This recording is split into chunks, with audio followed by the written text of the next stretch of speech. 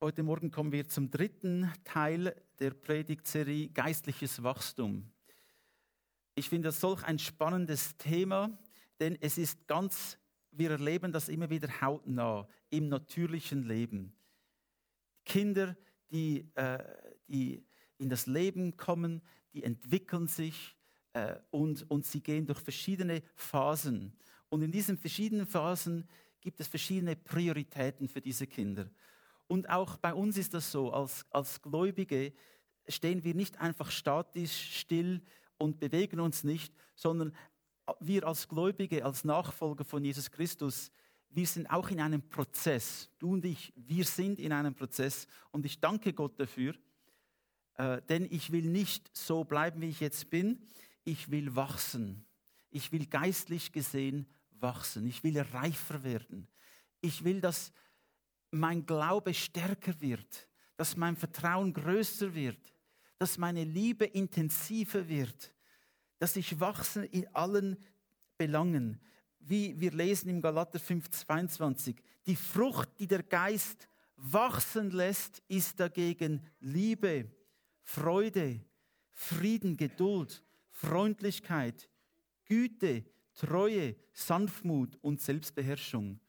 Das sind Dinge, die ich will in meinem Leben.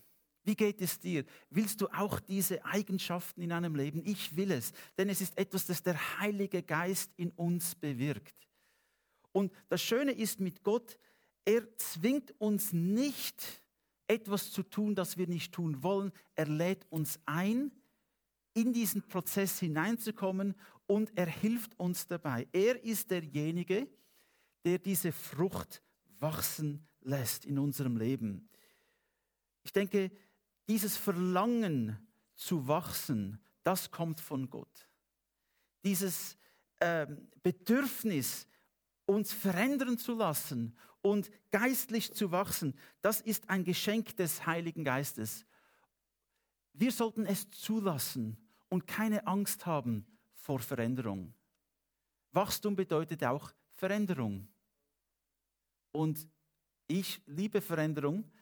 Und ich finde es spannend zu sehen, was Neues kommt, was Gott geplant hat, was Gott will. Ich freue mich jedes Mal, wenn es Veränderungen gibt, denn es ist etwas, das im Leben gegeben ist. Veränderung ist gegeben, ob ich es will oder nicht. Es kommt. Aber wenn ich mich nicht dem entgegenstelle, wenn ich sage, ja Herr, ich will verändert werden, dann passiert etwas in uns. Der Heilige Geist fängt an zu wirken in unserem Leben. Und wir können zusammenarbeiten mit dem Heiligen Geist. Und wir haben gesehen, dass ein wichtiger Bestandteil dieses Wachstums, das haben wir am ersten Sonntag gesehen, ist die Nahrung, die wir zu uns nehmen. Diese Nahrung, diese geistliche Nahrung, und das ist das Wort Gottes. Das Wort Gottes gibt uns Kraft. Es erzieht uns in den Dingen Gottes. Es gibt uns wie eine Erziehung. Und ich habe einmal gehört, einem Kind muss man mindestens 10.000 Mal das Gleiche sagen, dass es dann auch das tut. Und bei mir war das sicher so, bei mir war es vielleicht 20.000 Mal, dass ich es dann begriffen habe. Das ist gut möglich. Auf jeden Fall müssen wir etwas immer wieder hören. Und es ist ja nicht so, dass in der Predigt oder dass wir viele jetzt ganz neue Dinge entdecken, sondern dass wir es wieder hören und das, was wir bereits schon kennen, vielleicht neu sehen und dass es ein Teil wird von uns. Nahrung wird ein Teil von uns. Und das ist wichtig, dass das Wort Gottes, dass wir das einnehmen, dass wir darüber nachdenken, darin meditieren, dass es ein Teil wird von unserem Denken. Das Wort Gottes bewahrt uns vor den Lügen des Feindes. Und er ist sehr clever. Jesus nennt ihn der Vater der Lüge, Satan. Und er kommt auf sehr vornehme und moderne Art und Weise auf uns zu, dass man es gar nicht realisiert, dass der Lügner da ist. Dass er uns eine Botschaft vermittelt, die nicht stimmt. Vielleicht kommt er und sagt, weißt du, Gott ist enttäuscht in dir. Du bist wirklich nicht würdig. Du bist nicht würdig, denn du hast so viele Fehler gemacht. Du weißt es, ich weiß es, Gott weiß es. Vielleicht kommt diese Botschaft. Und das ist natürlich falsch, denn Jesus liebt mich. Jesus liebt mich vorbehaltslos. Er ist nicht enttäuscht in mir, wenn ich versage. Er will, dass ich zu ihm komme und mich von ihm erfüllen lasse. Wenn du gesündigt hast, wenn du etwas getan hast, von dem du weißt, das ist falsch, das einzig Richtige ist dann, geh doch einfach zu Gott mit dem, bekenne es und sage, Herr, ich habe etwas getan, das dich verletzt hat. Vergib mir und hilf mir, auf dem richtigen Weg zu gehen. Und dann ist es erledigt. Und Satan kommt, ich weiß, was du gemacht hast in der Vergangenheit. Aber Gott sagt, ich weiß, was ich auch gemacht habe, nämlich ich bin für dich gestorben am Kreuz. Und das Blut meines Sohnes Jesus reinigt dich von aller Ungerechtigkeit. So, Satan kommt mit unterschiedlichen Lügen. Und wenn wir das Wort Gottes nicht kennen, dann ist die Gefahr groß, dass wir diese Lügen glauben. Und ein ganz großes Problem ist, dass auch die Gemeinde und uns selbst manchmal hindert, daran zu wachsen, ist, dass wir Lügen glauben. Fromme, religiöse Lügen. Und Gott will, dass wir frei sind. Dass wir frei sind. Wir brauchen das Wort Gottes. Es hilft uns, Dinge richtig zu sehen. Der zweite wichtige Aspekt vom geistlichen Wachstum ist, dass wir Täter des Wortes sind und nicht nur Hörer allein. Also das, was wir gehört haben, das, was ich gelesen habe, das muss ich auch lernen anzuwenden. Nur das, was ich anwende, bringt wirklich etwas. Ich kann in die Landwirtschaftsschule gehen und alles lernen über Boden, über Ackern, über Samen, über die richtige Zeit etwas auszusäen. Ich kann alles wissen. Und das ist ja schön, dass ich es jetzt weiß. Aber wegen dem habe ich noch keine Ernte. Was muss passieren? Ich muss in das Feld gehen, ich muss pflügen und Samen aussäen. Nur wenn ich etwas anwende, was Gott sagt, nur dann bringt es auch eine Ernte. Die Ernte kommt nicht von dem, was ich weiß. Die Ernte kommt von dem, was ich tue. Und das, was ich tue, soll beeinflusst sein und die Grundlage von dem soll das Wort Gottes sein. Das Wort Gottes hilft uns, Dinge richtig zu sehen, richtig zu verstehen. Es hilft uns, die Dunkelheit zu vertreiben. Es gibt uns Licht. Und das Zweite ist, Glaube ist dann praktisch. Wir setzen es um. Und es kommt nicht darauf an, ob es groß oder klein ist. Wenn du etwas tust für Jesus Christus, wird es Frucht bringen. Halleluja. Gott ist nicht unbedingt am Spektakulären interessiert. Er ist daran interessiert, dass wir einfach gehorsam sind. Und das andere überlassen wir ihm. Und heute ist der dritte Teil und da geht es um Gemeinschaft. Geistliches Wachstum findet auch immer im Kontext von Gemeinschaft statt. Gemeinschaft ist etwas, das ganz wichtig ist, denn Gott hat es uns gegeben. Gott hat uns so erschaffen, dass wir Gemeinschaft haben miteinander. Wir lesen das schon in der Apostelgeschichte, Kapitel 2, Vers 42. Sie verharrten aber in der Lehre der Apostel, in der Gemeinschaft, im Brechen des Brotes und in den Gebeten.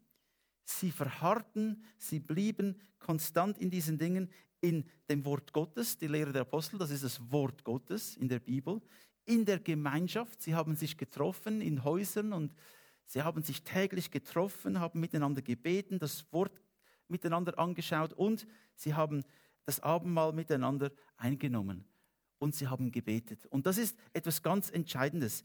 Diese Gemeinschaft gibt uns sehr viel mehr. Ich habe gerade kürzlich einen Dokumentarfilm gesehen über eine ganz moderne Stadt in Indien. Diese Stadt heißt Mahindra City. Und wurde von Grund auf designt, da waren die besten Architekten und da gibt es, alles ist durchdesignt. Und das sind die Menschen, die leben in diesen wunderschönen Häusern und das sind alle diese gated communities. Also sie haben Mauern herum und so. Und sie haben dann festgestellt, dass die Leute, die dort drin leben, ganz wenig Gemeinschaft miteinander hatten.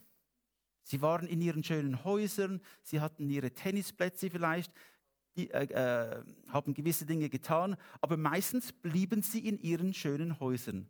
Und die ganze Gestaltung wurde gemacht durch arme Menschen. Das Bewässern von den Wiesen, das Schneiden der Sträucher, das Reinigen, alles wurde von Menschen gemacht, die es sich niemals leisten könnten, in solch einem Haus zu leben. Und dann haben sie interviewt eine dieser Personen, die dort gearbeitet hat. Und sie haben sie gefragt, würdest du nicht auch gerne in einem solchen schönen großen Haus leben? Und die eine Frau hat gesagt, das hat mich beeindruckt. Sie hat gesagt, was ich sehe, ist sehr viele Menschen, die keine Gemeinschaft mehr haben, nicht mehr miteinander reden. In unserem Dorf, wo es ganz einfach ist, wir kommen alle zusammen, wir sprechen, wir lachen, wir reden, wir tun Dinge gemeinsam. Und das war ein Leuchten in ihren Augen. Und ja, es ist etwas sehr Wahres. Menschen, die Zeit miteinander verbringen, die zusammen lachen können, Gemeinschaft haben miteinander können, das ist ein großer Reichtum. Und das ist etwas in diesem Umfeld, in diesem Bereich, da findet Wachstum statt, geistliches Wachstum. Wir sind nicht erschaffen worden, um einsam zu sein. Wir sind erschaffen worden, um Gemeinschaft zu haben. Sie verharrten in der Lehre der Apostel, in der Gemeinschaft, im Brechen des Brotes und in den Gebeten. Die Grundlage unserer Gemeinschaft ist natürlich das Wort Gottes. Das ist die Grundlage. Das Wort Gottes bringt uns alle zusammen, von unterschiedlichen Nationen, von unterschiedlichen Schichten der Gesellschaft. Das Wort Gottes bringt uns zusammen. Und der Glaube an dieses Wort, der Glaube an das vollendete Werk von Jesus Christus, das Brechen des Brotes zeigt, dass der Grund, warum sie zusammengekommen sind, ist, dass Jesus gestorben ist und auferstanden ist. Das ist unsere Grundlage. Deshalb kommen wir zusammen. Und diese Gemeinschaft sollte immer Lehre auch beinhalten. Wie gesagt, Gebet, das Brechen des Brotes, Anbetung, Lobpreis, Zusammenkommen und zusammen zelebrieren. Das ist ein wichtiger Bestandteil von Wachstum, geistlichen Wachstum. In diesem Umfeld wachsen wir. Im 1. Korinther 1,9 sagt die Bibel, Gott ist treu, durch welchen ihr berufen worden seid in die Gemeinschaft seines Sohnes Jesus Christus, unserem Herrn. Gemeinschaft, also lesen wir hier, ist sogar eine Berufung. Du und ich, wir wurden berufen, Gemeinschaft zu haben miteinander. Gemeinschaft zu haben mit dem Herrn Jesus Christus und Gemeinschaft zu haben miteinander. Diese Berufung hat jeder Mensch. Du bist berufen, in diese Familie hineinzukommen, in die Gemeinschaft hineinzukommen. Normalerweise ist es so, wenn ein Tier, das normalerweise in einer Gruppe lebt, sich isoliert und alleine geht, ist es kurz vor dem Sterben. Wir wissen, dass nur in der Gemeinschaft und nur in dem Zusammenkommen von Christen, dass da Gott sich wirklich auch verherrlicht. Denn die Bibel sagt, in dieser Gemeinschaft, wo 2 oder 3 versammelt sind, da bin ich mitten unter ihnen. Und Gott verherrlicht sich in dieser Gemeinschaft, die wir miteinander haben.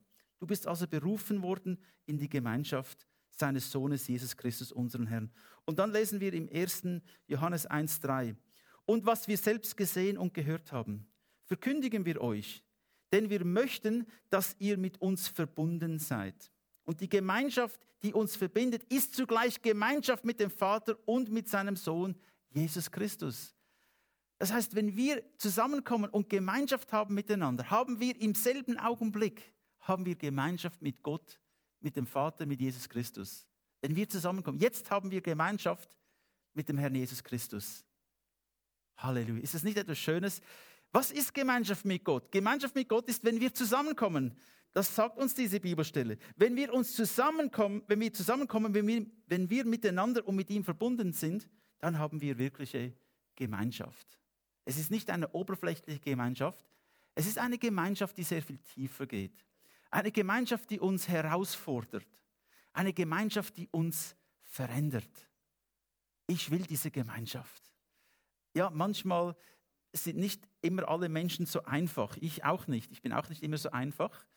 Und natürlich ist dann da die Herausforderung da, dass wir mit diesen nicht so einfachen Menschen dann auch richtig umgehen.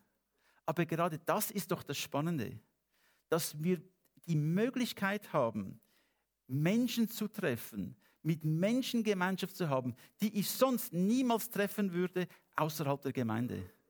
Aber in der Gemeinde, wir kommen zusammen von allen Schichten der Gesellschaft, von unterschiedlichen Ländern und Kulturen und wir kommen zusammen und haben Gemeinschaft. Warum können wir diese Gemeinschaft haben?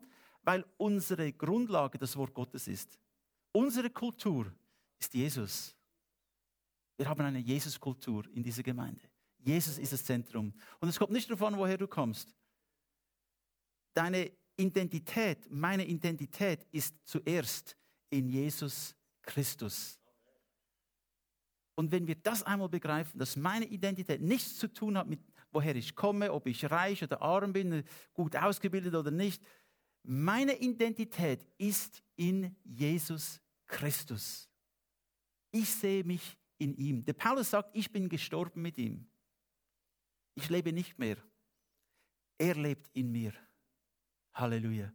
Und wenn wir das begreifen, liebe Geschwister, dann ist Gemeinschaft so viel einfacher. Machen wir es uns doch zur Gewohnheit, in allen Dingen anzunehmen, der andere meint es gut mit mir. Manchmal hinterfragen wir die Motive der Menschen. Warum tun diese Menschen das? Was ist sein Motiv? Was ist ihre Beabsichtigung mit dem, was jetzt passiert? Geben wir uns doch Gnade und sagen wir glauben und nehmen an, dass die Absichten gut sind, dass die Gemeinschaft aufgebaut ist im Wort Gottes, auf dem Wort Gottes. Halleluja. Wir wollen eins werden. Das hat auch Jesus gebetet, als er gesagt hat, als er zum Vater gebetet hat und gesagt hat, ich will, dass sie eins werden, wie ich eins bin mit dir, sollen auch sie eins werden miteinander und mit uns. Und die Welt wird sehen, dass Christus lebt. An was? An der Liebe, die wir haben füreinander, an der Gemeinschaft. Die Gemeinschaft ist ein ganz, ganz großes Zeugnis, das wir ablegen können in der Welt. Und dann lesen wir im 1. Johannes 1,7. Wenn wir aber im Lichte wandeln, wie er im Lichte ist, so haben wir Gemeinschaft miteinander. Und das Blut Jesu Christi, seines Sohnes, reinigt uns von aller Sünde. Wir müssen verstehen, dass Sünde trennt. Der Effekt der Sünde ist, dass sie trennt. Sünde hat uns getrennt von Gott. Sünde hat uns getrennt vom Leben, das Gott gibt. Sünde trennt die Menschen voneinander. Der Egoismus, der Stolz, die Selbstgerechtigkeit, alle diese Sünden, sie trennen den Menschen, sie isolieren den Menschen. Aber wenn wir Buße tun, wenn wir umkehren, wenn wir uns reinigen lassen vom Blut von Jesus Christus, dann haben wir wieder Gemeinschaft. Gemeinschaft kommt, indem wir zusammen im Lichte wandeln, in der Wahrheit, im Wort Gottes. Denn dann kommt diese wirkliche Gemeinschaft. Und es kommt nicht durch primär Interessen, gemeinsame Interessen. Es kommt primär auf diesem Fundament das Wort Gottes. Dort ist die wahre Gemeinschaft, die kommt. Halleluja. Denn sie ist eine Gemeinschaft, die aufgebaut ist im Geist und nicht einfach nur auf meinen Verlangen und nicht nur auf meiner Seele, auf dem, was ich will, sondern es ist aufgebaut auf dem, was Christus für uns getan hat. Das ist das wahre Fundament.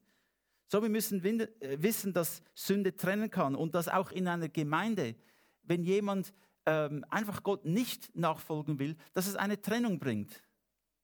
Und das Beste ist, dass wir dann einfach in uns selbst schauen und vor Gott treten und sagen, Herr, vergib mir. Ich will nicht der Grund sein, wieso das Menschen keine Gemeinschaft haben mit mir oder ich mit ihnen. Ich will im Lichte leben, wie du im Lichte lebst. Und das hilft uns sehr, wenn wir immer wieder vor Gott treten. Wie David, er hat gesagt, Herr, erforsche mein Herz und siehe, wie ich es meine. Siehe, ob es etwas in mir gibt, das dir nicht gefällt. Und reinige mich von all dem. So, wir fangen immer bei uns selbst an. Und dann kommen wir in das Licht. Und im Licht haben wir Gemeinschaft. Dann lesen wir im Hebräer 10, 24 bis 25. Und lasst uns aufeinander achten und uns gegenseitig zur Liebe und zu guten Taten anspornen. Deshalb ist es wichtig, unsere Zusammenkünfte nicht zu versäumen, wie es sich schon einige angewohnt haben. Wir müssen uns doch gegenseitig ermutigen und das umso mehr, je näher ihr den Tag heranrücken seht, an dem der Herr kommt. Wir können uns nur gegenseitig ermutigen, wenn wir auch Gemeinschaft haben miteinander. Nur dann können wir in der Lage sein, auch Menschen zu ermutigen und zu guten Taten anspornen. Ich will, dass du Erfolg hast. Ich will, dass du dem Herrn dienst mit deinen Begabungen und mit dem, was du vom Herrn empfangen hast. Wir sollten aufeinander achten und uns anspornen zu guten Taten. Und dass wir unsere Zusammenkünfte nicht versäumen. Dass wir die Gelegenheit wahrnehmen, dass wir halt uns Zeit nehmen, um aufeinander zuzugehen, einander einzuladen, einander zu helfen, einander zu ermutigen. Denn wir sehen, dass der Tag der Wiederkunft von Jesus heranrückt. Wir sehen es. Wie lange geht es noch? Ich weiß es nicht, aber ich denke schon bald. Und in dieser Zeit, die wir noch haben auf dieser Erde, wollen wir doch alles daran setzen, Gemeinschaft haben miteinander. Manchmal ist es so, dass wir es vernachlässigen, diese Gemeinschaft zu suchen und dann auf einmal ist diese Person nicht mehr da. Vielleicht wurde sie abberufen, ist im Himmel, nicht mehr da. Und ich habe mir überlegt, hätte ich doch nicht mehr Zeit verbringen sollen? Das ist übrigens das größte Problem oder Herausforderung für Menschen, die jemanden verlieren. Vielmals sagen sie, hätte ich doch nur mehr Zeit verbracht mit dieser Person. Hätte ich mir doch nur die Zeit genommen. Unser nächster Tag ist nicht garantiert. Aber jetzt haben wir Gemeinschaft. Suchen wir doch diese Gemeinschaft. Isolieren wir uns doch nicht selbst voneinander. Aber gehen wir aufeinander zu. Haben diese Gemeinschaft. Ermutigen uns einander im Wort Gottes. Und werden sehen, dass Gott Wunder tut in dieser Gemeinschaft. Und dass wir als Christen dann wachsen und stärker werden. Dass wir gegenseitig einander helfen. Amen. Amen. Preis den Herrn.